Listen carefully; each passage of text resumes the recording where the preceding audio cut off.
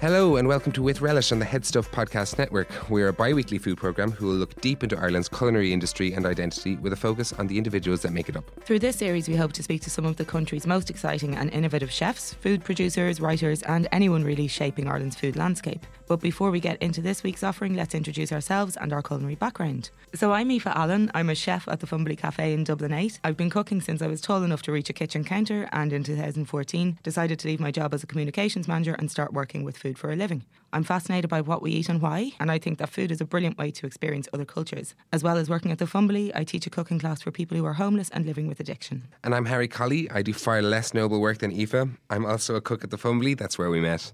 I've been working in kitchens for the last 8 or so years, working in every different kind of catering establishment really, from the very good to the very grand. I've done mass catering where we fed 25,000 people a day and worked in fancy restaurants in San Sebastian in northern Spain. I ran my own small pop-up for 2 years, did the London and Dublin restaurant scenes for a little while, but I'm most at home in the cafe, where the menu changes daily and we cook whatever we want.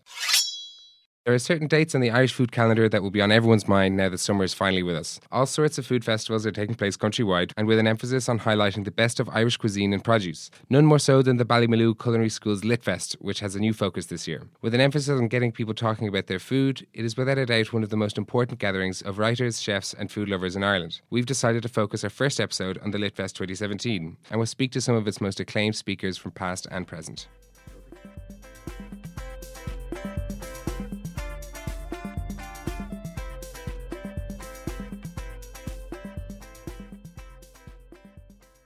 The past 4 years have seen chefs, writers, producers and food lovers flock to the home of Irish cooking each May, and this year is no different. With a focus on education and food literacy, Ballymaloe's 5th annual Litfest takes place this May. To speak to us about the history of the festival and what to expect from this year's gathering, Rory O'Connell, Litfest Director, joins us on the line. Hi Rory, how's it going? Hi, good morning. I'm very well, thank you. Thanks so much for being here. Delighted to talk to you. Great. Come here, I wanted to ask you, first of all, about the Litfest. How did it come about? It's a fantastic festival that's going on down in Ballymaloe, and we wanted to ask you, where it came from. Yeah.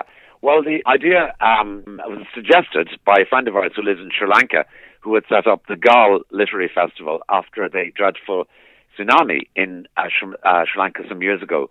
And he comes and stays with us in Ballymaloe, and he said, well, you guys maybe should be doing something similar here, given that there was a history of writing, in Ballymaloe, and specifically, of course, to do with food writing. So that was really the genesis of the idea. An origin I was not expecting. Yes.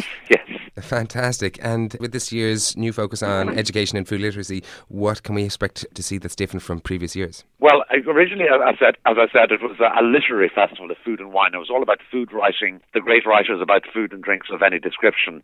And as the festival has evolved, and as our conversations have become, shall I say, more focused, and as all of us on the planet become more focused on the sustainability of this piece of land that we live on, the festival, as I say, has sort of evolved from a literary aspect to food literacy. So what food literacy means is knowing about your food, where it comes from, who produces it, where it's produced, is it good for you, is it bad for you, all of those things. So that's the way the festival has evolved, and we're really happy about that, and the conversations that will take in respect of it being about food literacy rather than a food literary festival. This is Aoife, Harry's co-presenter. So this sounds like an amazing new focus for the festival, one that's really, really dear to my own heart as well. I'm just wondering, who are you most excited to hear from all the speakers that you have lined up on this subject? In a way, it's sort of hard to choose, but I mean, got some extraordinary people. Claudia Roden, the great food writer, and really, it's fair to say, use the word icon in relation to Claudia, and she's been here before, but she's coming back, and she'll be talking about her Middle Eastern cooking and her love of food and the importance of food in her life. And she is just one of the really tremendously important voices in food internationally in the 20th and the early 21st century.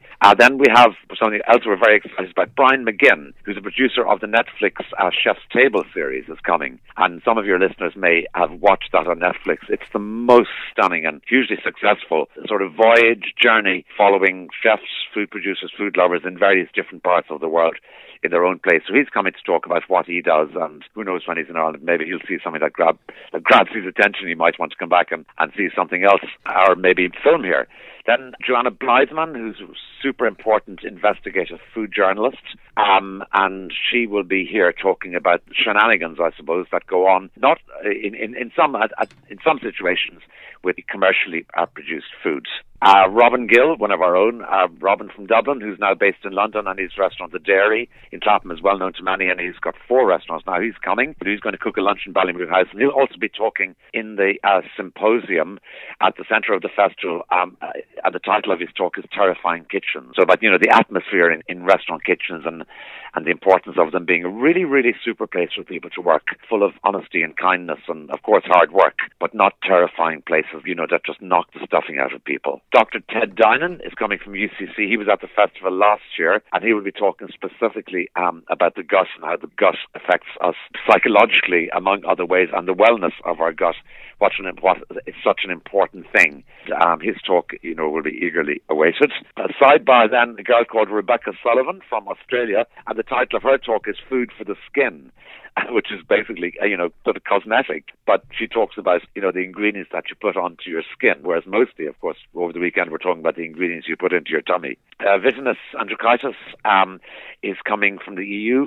He's the Commissioner for food safety, and his particular talk, which is towards the end of the festival, is titled To Eat as a Political Statement. And in a way, the title of that event sort of illustrates the way the festival has gone. I mean, I could go on for half an hour telling you about all the people who are coming. It sounds absolutely amazing. There's an incredible variation of things there, and you can see, especially with Brian McGinn, I suppose, talking about food literacy and just that, knowing who's making your food and where it's coming from and being able to see things the whole way through. And I think that what Mind of a Chef really, really did, or not Mind of a Chef, the Chef's Table did was, really highlight that and just make an absolutely beautiful image. Yeah, they went into it in great depth, and it was sort of so beautifully made as well. It was difficult not to be sort of entranced by it. And that's kind of what we're about. I mean, responsibility is one of our keywords at the festival this year, our responsibility as consumers. And then obviously, the responsibility of food producers, the responsibility of governments to keep an eye on the food that citizens are being sold in shops. So that's, as I say, responsibility, that word is key to everything we'll be looking at over the weekend. But I don't want to make the whole thing sound too serious, because there are very serious elements, but there's a lot of fun as well. There's a lot of eating to be had, whether tiny little tastes from all the food producers. They're selling their beautiful Irish food, or a little tipple of some description, be it either alcoholic or otherwise. There's a bit of music, there's some gentle dancing, there's just hanging around. There's lots of good stuff going on. Looking forward to the big shed, some gentle dancing. Yeah. Rory, it sounds absolutely wonderful, and you really are kind of covering all bases around food, from health to the beauty, the aesthetic of it, to responsibility, as you mentioned. It's wonderful to hear about this new focus. It's absolutely crucial at the moment. And is there any ideas around spin-off projects or spin-off activities off the back of this new focus on LitFest? Because obviously it's something that's not just to be addressed once a year. Yeah, well, we would like to think that what we do, or we hope, rather, that it will inspire some of the people who attend the festival to get involved. So there isn't a direct sort of project lined up as a result of what we'll be talking about at the fest, but who knows what happens. I mean, for example, Christian Pugliese is coming back from, he's been to the festival before, 2 years ago, and he's a very famous and wonderful chef based in Copenhagen. When he was here last time, he decided after he'd been here, he needed to go back to Copenhagen and to buy a bit of land. Yeah. And he now has cows, and he's producing his own milk, and he's growing his own vegetables. He's got his own little farm. And the title of his talk, for example, is called A Farm of Ideas. So those sort of things happen as a result of people listening and absorbing and being involved at the festival. And we hope that continues to happen as well, of course. You're absolutely right. I think just getting lots of people with the same kind of values and ideas in one space and giving them a chance to, the bit of freedom to kind of have at it over the weekend to chat about it. Totally. I remember the first year... Absolutely. Sorry, Rory, I was to interrupt you. I was saying that the first year that I was there was the year that Sandor Alex Katz came and spoke, and I remember it was just like this very incredible feeling of, rubbing shoulders with your heroes, like there was just a whole room full of people who I really, really looked up to and was able to go up and have a conversation with. And so by going up and meeting and talking to Sandor, I went away with that and was just like fermenting all different kinds of things. Where I had started out, he kind of encouraged me to go on and make some of my own fish sauces and things like that. Yes. And it was just an incredible space, I suppose, to go and to get very inspired and then to disappear into your own world and take what you've learned from that space away with you. I think that's one of the things about the festival and the way it's evolved from the very beginning. There's no VIP area. And for our delegates who come, and to speakers who come from all over the world, they just free range all over the place. And you do actually get a chance to walk up to somebody who you really admire and want to say hello to them, and that's really cute. And it's real, and we want to try and keep it real. That's wonderful, Rory. Thank you so much for your time. We're really excited about the lineup this year and looking forward to hearing more about it. Thank you. It's lovely to have a chance to talk to you about it this morning, and look forward to seeing you in May. Yeah, see you then. Thanks, Rory. Thank you, Rory. Okay. Thank you very much. Bye-bye.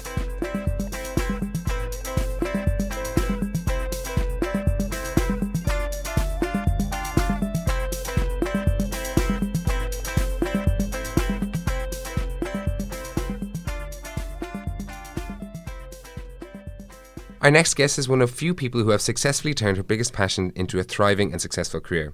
Having started her food blog, BiblioCook, in 2005, she's become one of the leading voices in the Irish food industry over the past 10 years. Returning to her 5th Litfest in a row this year, Caroline Hennessy joins us on the line. Hi Caroline, how's it going? Hi Harry and Aoife, how are you? I'm good, thanks a million. Come here, I wanted to ask you, at what point did you believe you could make a career from writing? That's a really good question. I suppose I started writing about food back in 2000. At the time I was working in RTE in the online section as a journalist, and I was involved with a really amazing group of people who set up RTE 8, Arts, Culture and Entertainment. So as part of that website, I had a food and wine section. So that was my own. It was called Tasty. You know, we went for the original name. So it was kind of 8 food and wine / tasty. So I was the editor of that area. So I wrote for it. I did interviews for it. I commissioned chefs to write pieces, write recipes, articles, food articles every week. And I went out with Mike and a camera to, produce pieces to go on it. So one of the earliest food interviews I ever did was with Myrtle Allen, which is funny, coming full circle. And that was back in 2000.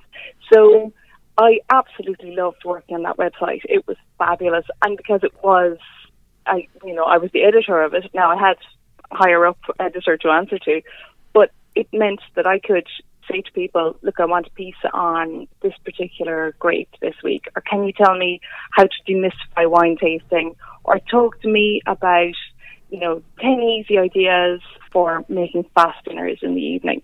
So that was really great fun. Now that website didn't last. We started that in December 2000, and I think it lasted a year, and then RTE was hit with, beginnings of cutbacks, and we had to rein back in our area. So I stayed with RTE for another few years, but we didn't have a food website at that stage. They revitalised it then a few years later. So that was kind of, I suppose, one of the seeds. I was just, This is what I really, really want to do. So the editing, I suppose, being able to push it in a direction that you were in control of would be extremely attractive. Yeah. And also being a one-woman show, essentially, within RTE, it sounds like you were doing absolutely everything yourself. So it's not that huge a leap to go and do it yourself on your own. I wouldn't go that far, I wouldn't go that far, because I had, in fairness, we had a lot of technical backup, because that was at a stage where it wasn't so easy to put stuff online. But also, I had a great wine writer, I had a great chef called Tommy Fitzherbert who developed recipes for me. But then cookbooks and interviews and things like that was all my area. But it basically gave me control.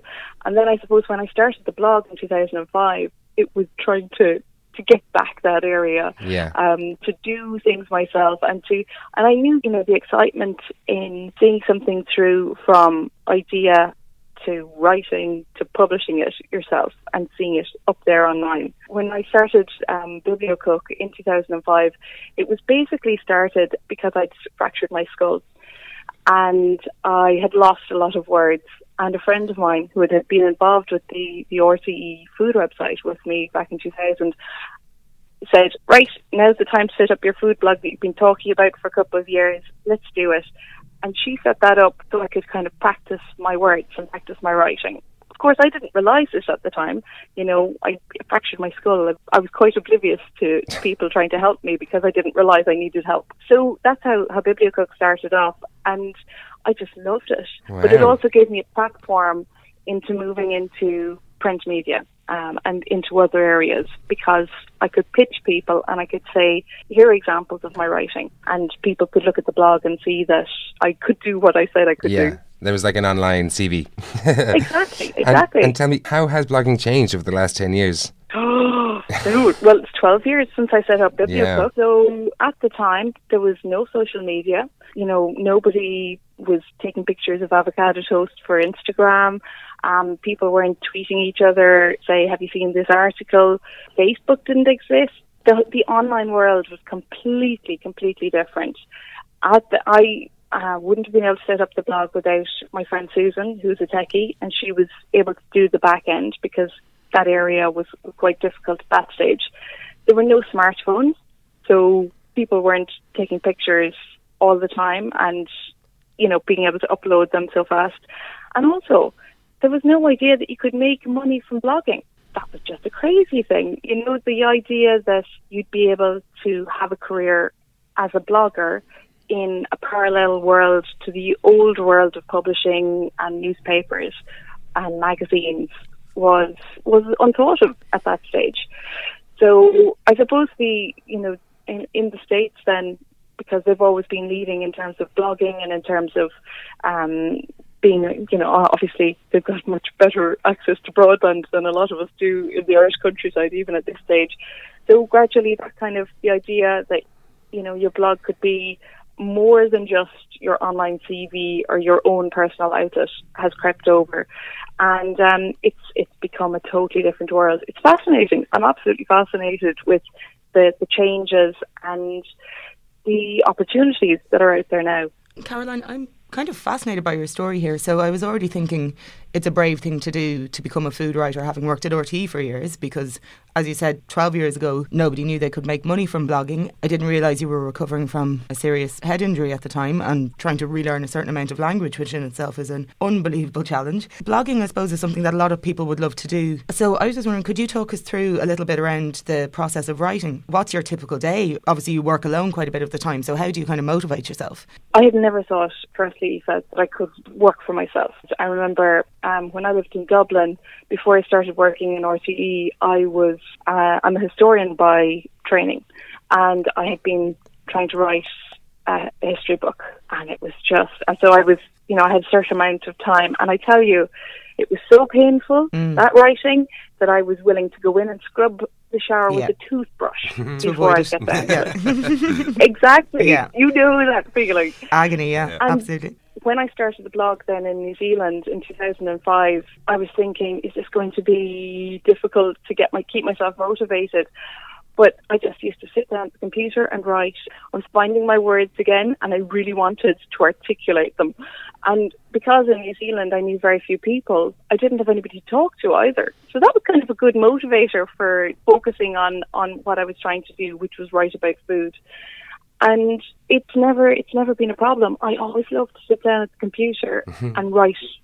The only problem is to try and keep away from all the other distractions. And you know this as well as I do. It's so easy to get sucked into the world of updating Facebook or checking your Instagram and all these. So, down a rabbit hole. Yeah, I do it all the time. Yeah, you have to turn them off. You just, you know, walk away from your phone and you know, set the computer so you can only write. So that's what I try to do. But it's not easy. You said you were trying to write a history book back in 2005. Then you started what turned out to be an incredibly successful blog. And then I believe you wrote your first book in 2014 about beer. So when you came back to the process then of actually writing a book rather than kind of shorter, snappier, more casual online content, how was that for you? Or was it more that you took that style and put it into a book? Well, the history book, and you know, I eventually did finish it up. It was a history of a local area called Churchtown.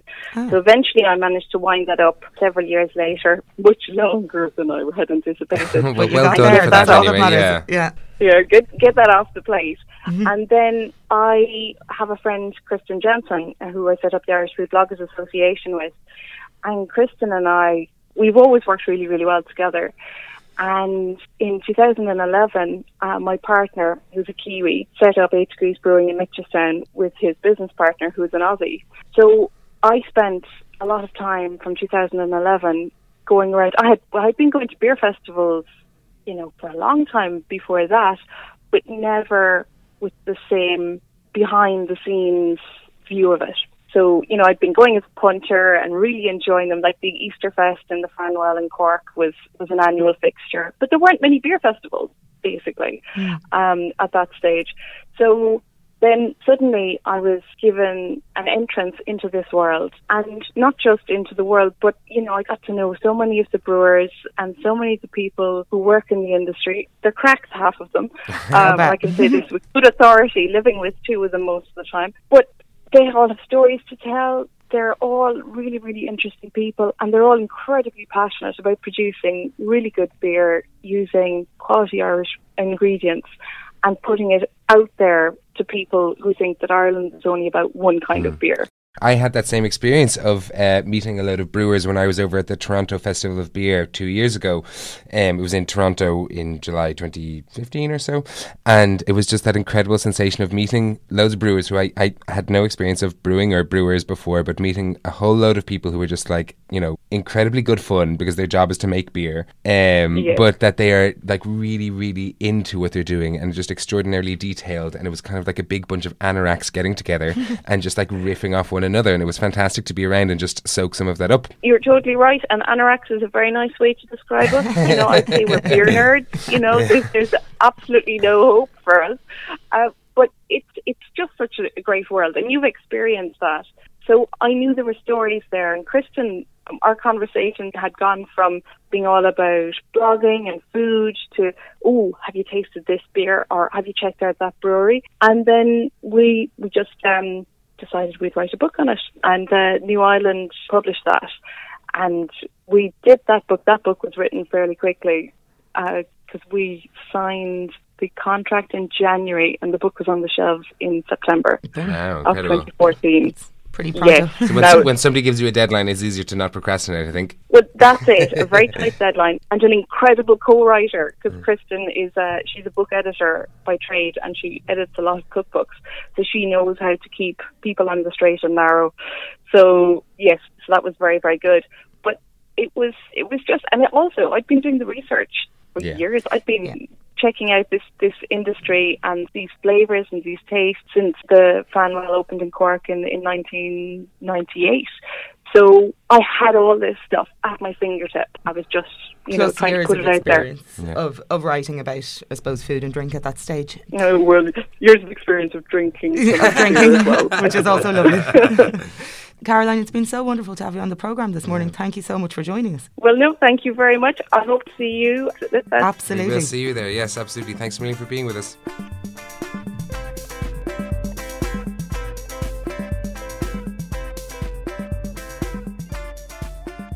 Our next guest has been a mainstay of food writing for nearly 30 years. To talk to us about this year's Litfest and other events around the country this summer, we have John McKenna of the McKenna Food Guide on the line. So, John, welcome to With Relish. We're delighted to have you on the show. Thanks very much. You've been involved with the Litfest since day one. Can I ask what brings you back each year? I don't think there's anything quite like it. It's not just the fact that obviously there's great food there, but it's the intellectual heft of it. You can go from listening to the greatest food writers in the history of the genre. Sally this year, for example, will be conducting the interview with Claudia Roden, who, for me, is not just one of the great figures in food writing, but, is one of the most important social and culinary anthropologists of the 20th and 21st century. So, on the one hand, you've got that happening in one room. You've got something else happening down in the cookery school. You've got somebody else sort of debating the politics of food in another space. And then at the end of the day, everybody winds up in the big shed having a party. And there's really nothing quite like it. And one of the interesting things is, I think that, the people in Ballymaloe have kind of let it evolve from year one. They haven't really set a structure. They've allowed it to kind of change and develop. So even if you have been going for, the last 4 or 5 years, I think every year when you go back, it surprises you really, which is one of the very interesting and fun aspects of it. And I think that's really what makes it unique. It's quite free form. And so even if you are, as I have been from the start, involved with it or participating in it, it still takes you by surprise every year. That's its unique character, I think. It's essentially a new event and a new set of ideas every year, evolving with what's happening in the food industry and on that landscape. Speaking of which, there is actually a completely new focus around food literacy rather than food literature per se. Do you feel that Irish people are more conscious of where their food is coming from now than they were 10 years ago? And can you speak a little bit to that? I think they definitely are. You know, one of the surprises when the recession hit in 2008 was that an awful lot of people said, well, of course, the first thing that's going to go to the wall is going to be farmers' markets, because they were perceived as being somewhat elitist. They were perceived as being more expensive. And of course, the opposite happened. Instead of people deserting farmers' markets,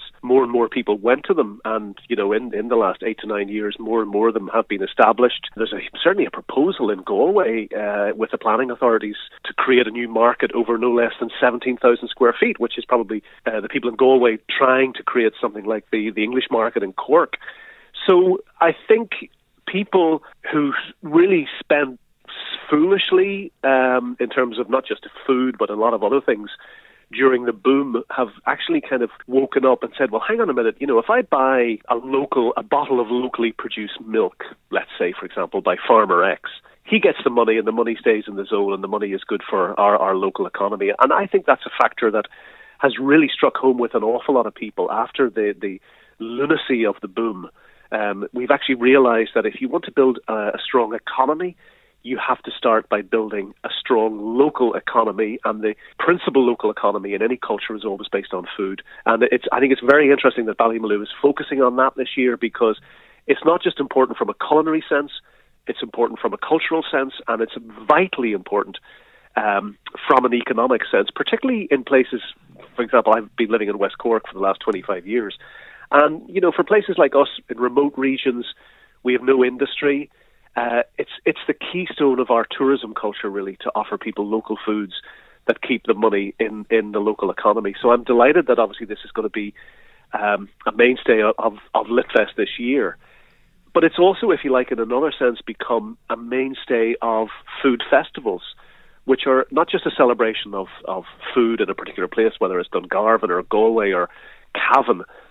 It's a celebration of what people are producing and the fact that they're kind of building a growing and vibrant economy in their own backyard. I mean, it is something that we've always been quite good at, or traditionally we're good at. So, as you say, it's super to see people back kind of building local economies and investing in food and really fresh and good food again and thinking about where it's coming from. Can you just tell me a bit about what you yourself have in store for guests this year at Litfest as a speaker? Well, I mean, in Litfest, certainly I'm going to be talking, one of the things I'm going to be talking about actually is West Cork with David Putnam, with Lord Putnam, who's been a resident here and a very prominent figure in West Cork, and I'll be chairing a number of the sessions in relation to the kind of sustainability and the food economics as well. As I mentioned, Sally is going to be talking to Claudia Rhoda. One other thing which I'm really looking forward to, of course, is one of the great champions of good food, of sustainability, and one of the great thorns in the flesh of the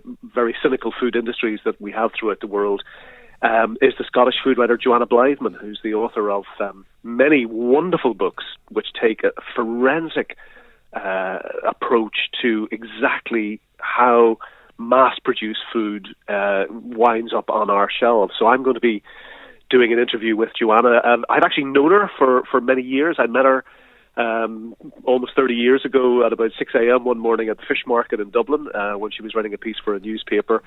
And I'm really looking forward to having that conversation with her, because on the one hand, the interesting dichotomy about modern developed food cultures is we have a growing and ever stronger artisan and speciality sector which is driving our markets and driving our restaurants.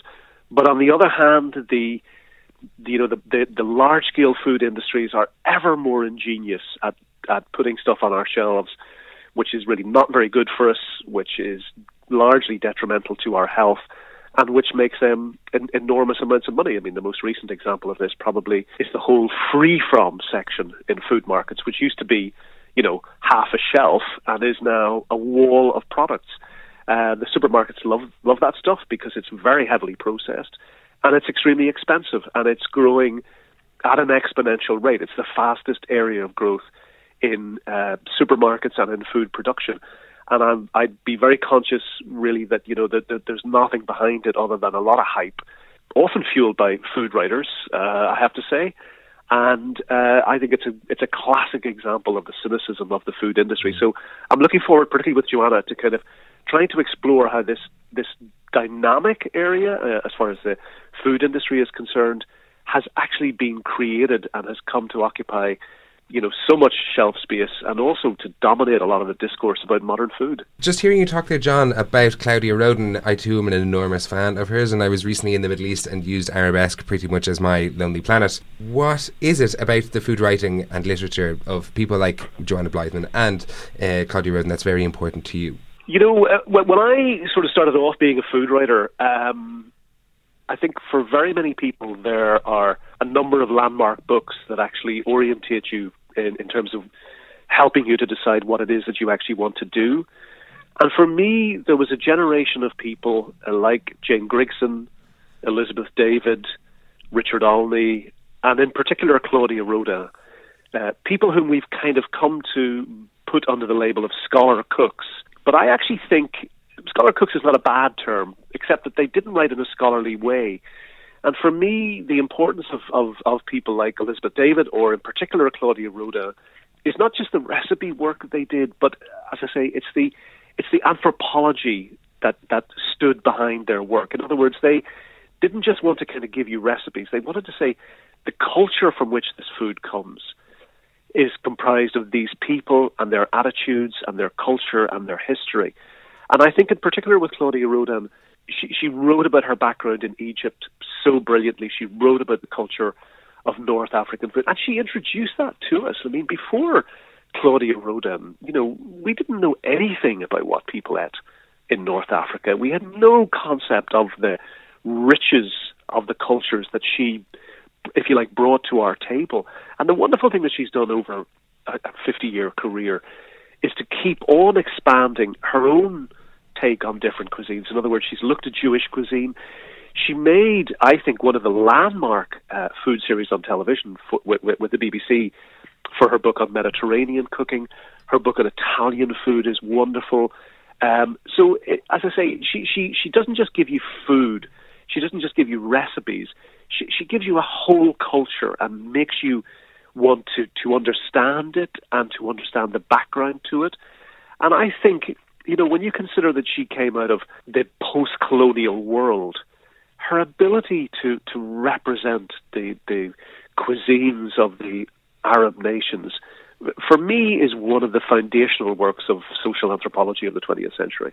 It's truly like transportative, I found, is that when you're reading the writings of Claudia Roden, that there's just, exactly as you said, there's just more of a world there. It's not just a bunch of recipes, it's really like fleshed out by, a sensation of the whole world. And I remember reading hers first when she was talking about growing up in Egypt, and then, being moved to Paris at a very young age and kind of being lost and bringing her food with her and using it as a sense of identity. It just kind of really sucks you in, and I think you learn a lot more about just food in those things. That you're right, it's anthropological and it's sociological, and it just gives you a beautiful snapshot into other cultures that we don't usually see. Yes, I think there are writers who still continue in that vein. Obviously, somebody who I think many people would see as somewhat of a successor to Claudia Roden, who was Diana Henry, does work like that. But again, the difference with Claudia was she was coming right out of that culture, and yet she had this Parisian background as well. She had this London background. She's highly educated, but I agree with you absolutely. It transports you in the same way. Another of my favorite food writers, the late Richard Olney. You only have to read 2 or 3 lines, and you're immediately in that market in Provence. And it's the same with the best work by Elizabeth David. And when you consider, Elizabeth David wrote her first book on Mediterranean food in 1950 when there was food rationing in England, when people ate powdered eggs. And here was this person writing about lemons and aubergines, I don't think that extraordinary generation of writers, I don't think they get sufficient praise really for what they've done, because certainly for people like me, they showed that food writing, which in many respects people sort of bracketed as just being women's work or just recipe writing, and they showed actually that, important cultural discoveries and appreciation could be achieved through food, that you didn't just have to look at a political history or a social history, but that in looking at food, you've got both the politics and the social history. And at the same time, they wrote so beautifully. The prose is crystalline, it's immediate, it transports you. You're in the marketplace, you're in the souk, you're tasting that food when you're taking a boat trip up the Bosphorus. Just extraordinary. Thank you so much for joining us on With Relish. We've really enjoyed talking to you this morning. Thank you very much indeed. It's been a pleasure.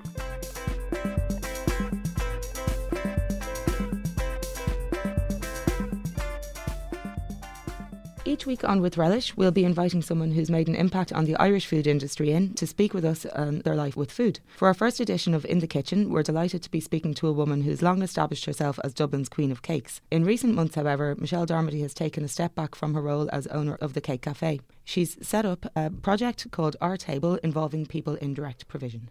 Welcome, Michelle, to the show. Thank you. So, Michelle, can I ask you first of all, how did the idea of Our Table come about? The idea for Our Table came about when I had heard about the direct provision system in Ireland, and I suppose was shocked and annoyed and really upset by what people have to go through when they seek asylum. So when you come to Ireland as an asylum seeker, you're put into a system and it's called direct provision. And in that system, I suppose they're holding centres, for want of a better word.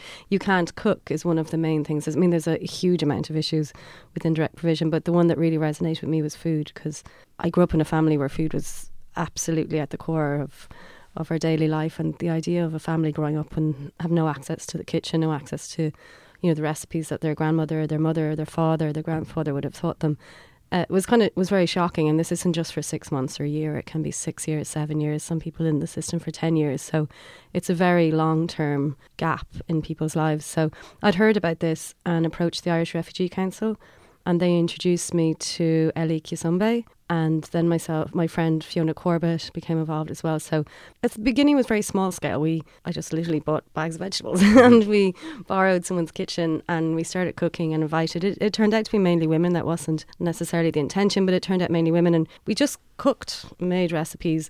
I learned loads of new recipes from people. And it was very emotive and very, it was upsetting, because some people hadn't cooked in so long, or they hadn't, and particularly hadn't had the opportunity to taste some real recipes from different parts of the world. So we just ate, cooked, chatted, and then out of that we decided to do something a bit more public, to start bringing attention to the situation and to highlight it, and I suppose be a bit more active about trying to change it. So we set up a 2-day event in the Project Art Centre in Temple Bar. And we were absolutely overwhelmed. We had about over 300-400 people, I think, a day came through.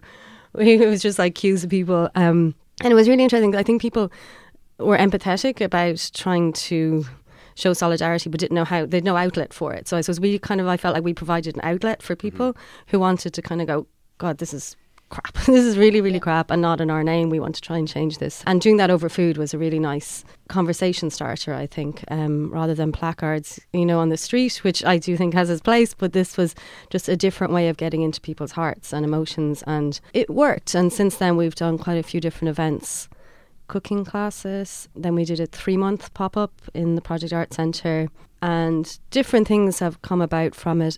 Ellie, who I mentioned earlier, is I suppose now is probably the most active member, and organising different events now coming up herself. You spoke to the fact that it was mostly women who came to the initial meetings and get-togethers. I think food and cooking for your family, and it is traditionally a female role in a lot of households around the world, it's something that absolutely everybody can identify with. The idea of sitting with your family, having a meal, of mom's nicest thing that they make for the family that everybody's really into. And as you said, that sense of empathy that it can draw out, that maybe a different sort of activism would not, where just the idea of having that almost right to cook for your family, to enjoy food with your family being taken away. And it's very human thing. It's hard for whatever reason to be able to identify with somebody who's not from here, who doesn't have the same experience that you do. We all do have a human food experience. Absolutely. And definitely, and just bringing people around a table, if you don't share a language, whereas you can share food together, and there's always smiles and and laughter, and communication happens even if it's not in a linguistic way. People do definitely share, and it breaks down so many barriers. Like we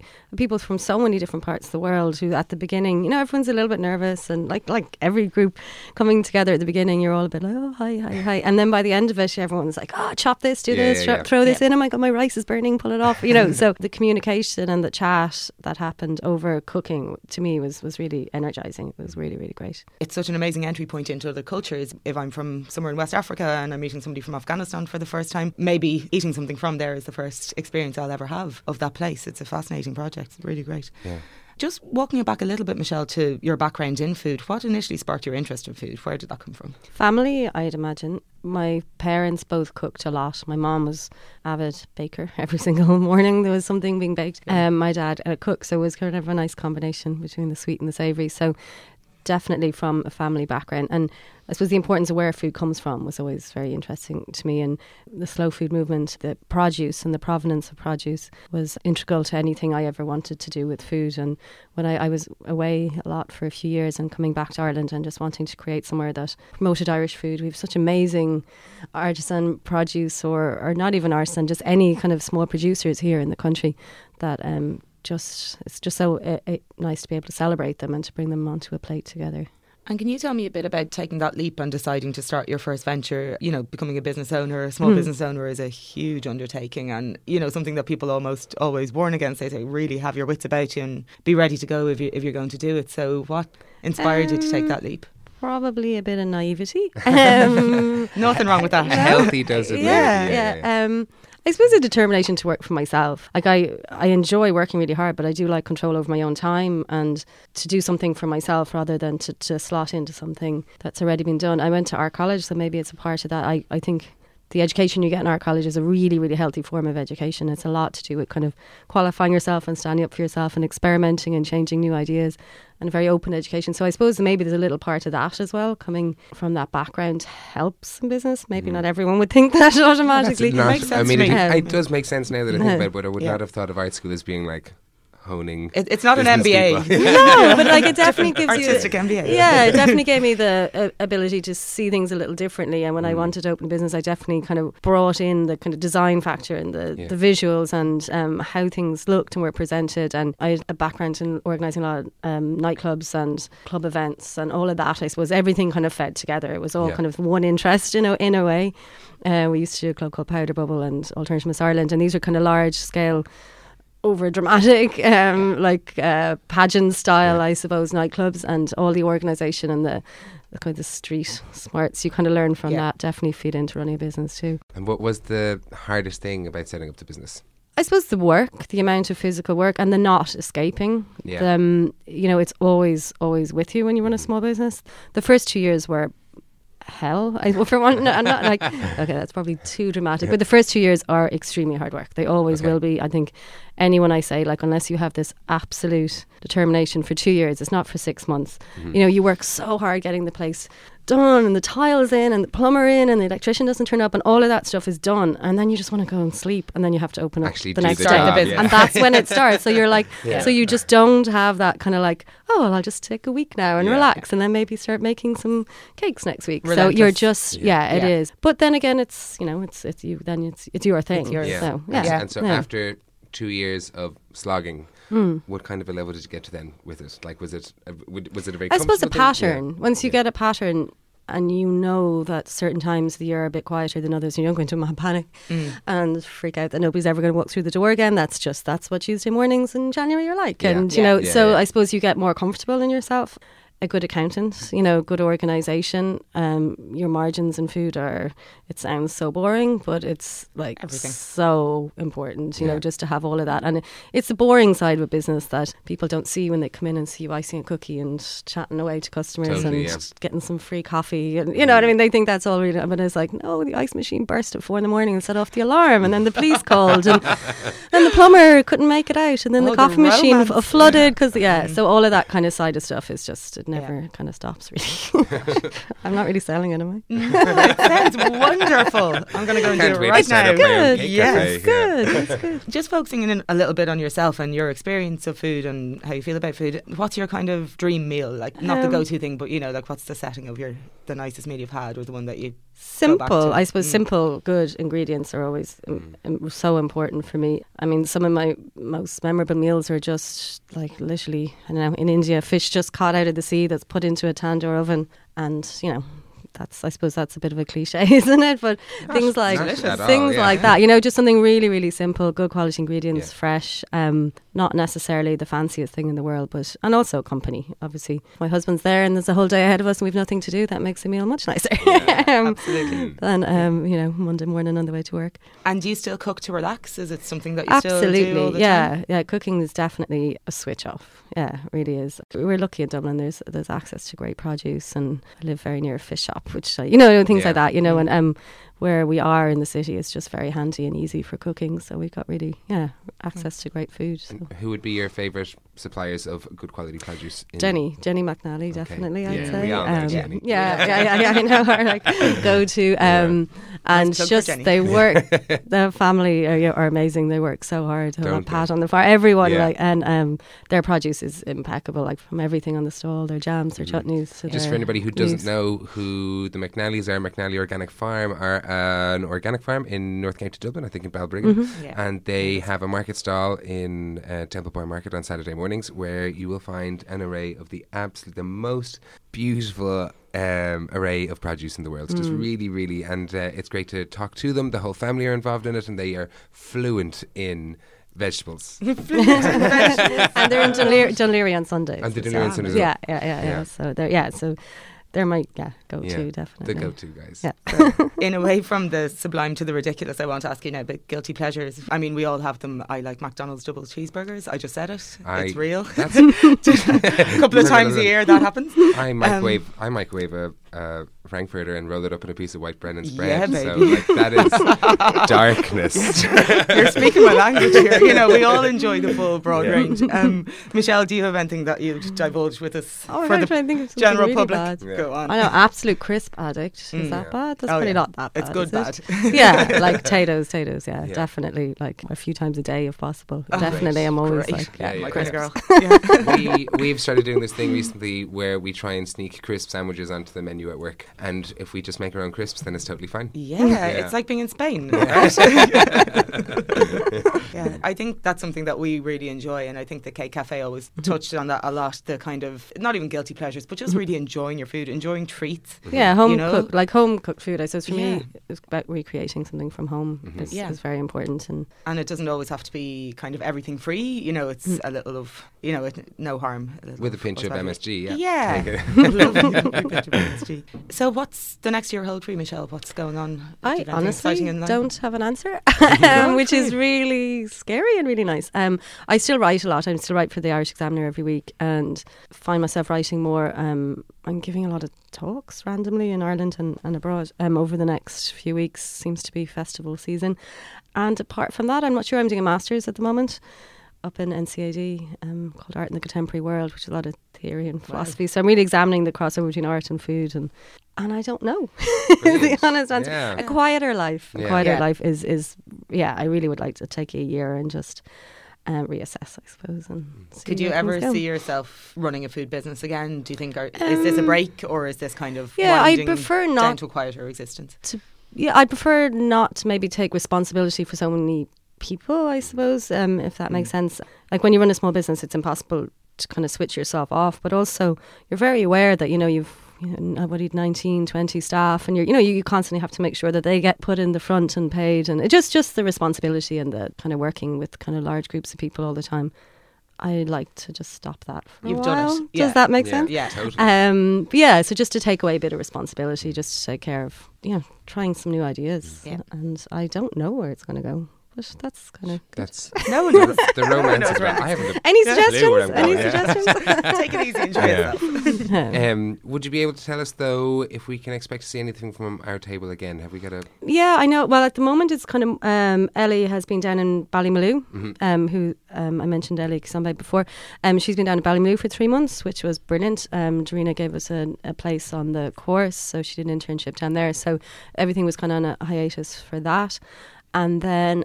I know Ellie's organised DIT are going to do training for about 20 people in direct provision, HACCP courses, and so there's a few different things so in the the cogs in the motion. Exactly. Our previous event was a Syrian cooking night, which was just amazing. And Kula, who did a lot of baking for the pop-up we did in the Project Art Centre, she just made the most stunning beautiful stuff. So that was really, really great. I just sat there open-mouthed. It's just so unusual to see things made so differently. Yeah. Just absolutely differently. She made this, I don't know, like a pastry. She made a sugar syrup and melted mozzarella in it and stirred it really quickly. Knafe, yeah. And then rolled it out. And I just hadn't seen it being made before. I'd eaten it away, but I hadn't seen it being made. And just so interesting and really, really lovely processes. And it was great. Really, really great. So, stuff like I had that my was first good. knafe experience not long ago as well. I was in Lebanon and Jordan in January. And that was the strange sensation of eating like a hot, sweet cheese with pastry on top. And I was like, this is incredible. Yeah. And did you watch it being made? I did, So interesting. Enormous big trays. And just beautiful. the stirring and stirring. It was great, and with loads of rose water, which is kind of an addiction of mine anyway. So it was really, really nice. Well, Michelle, thank you so much for joining us today. It was an absolute pleasure to have you on as our first guest in the kitchen on with Relish. We're delighted to have you and wish you all the best with this amazing venture that you're working on at the moment. It's Thank you fabulous. very much. Cheers. Great, thanks, Emil. Thank you for listening in to episode 1 of With Relish. We'd like to thank all our guests for taking time out to come on with us. As mentioned at the beginning of the show, we're a bi-weekly podcast, so make sure to check out headstuff.org for our next show. You can listen and download our programmes from iTunes, Stitcher, TuneIn and all the usuals. If there's something in the food world you'd like us to delve into, make sure to let us know. You can contact us through our Twitter page @WithRelishPod or get in touch through the Headstuff Podcast Network.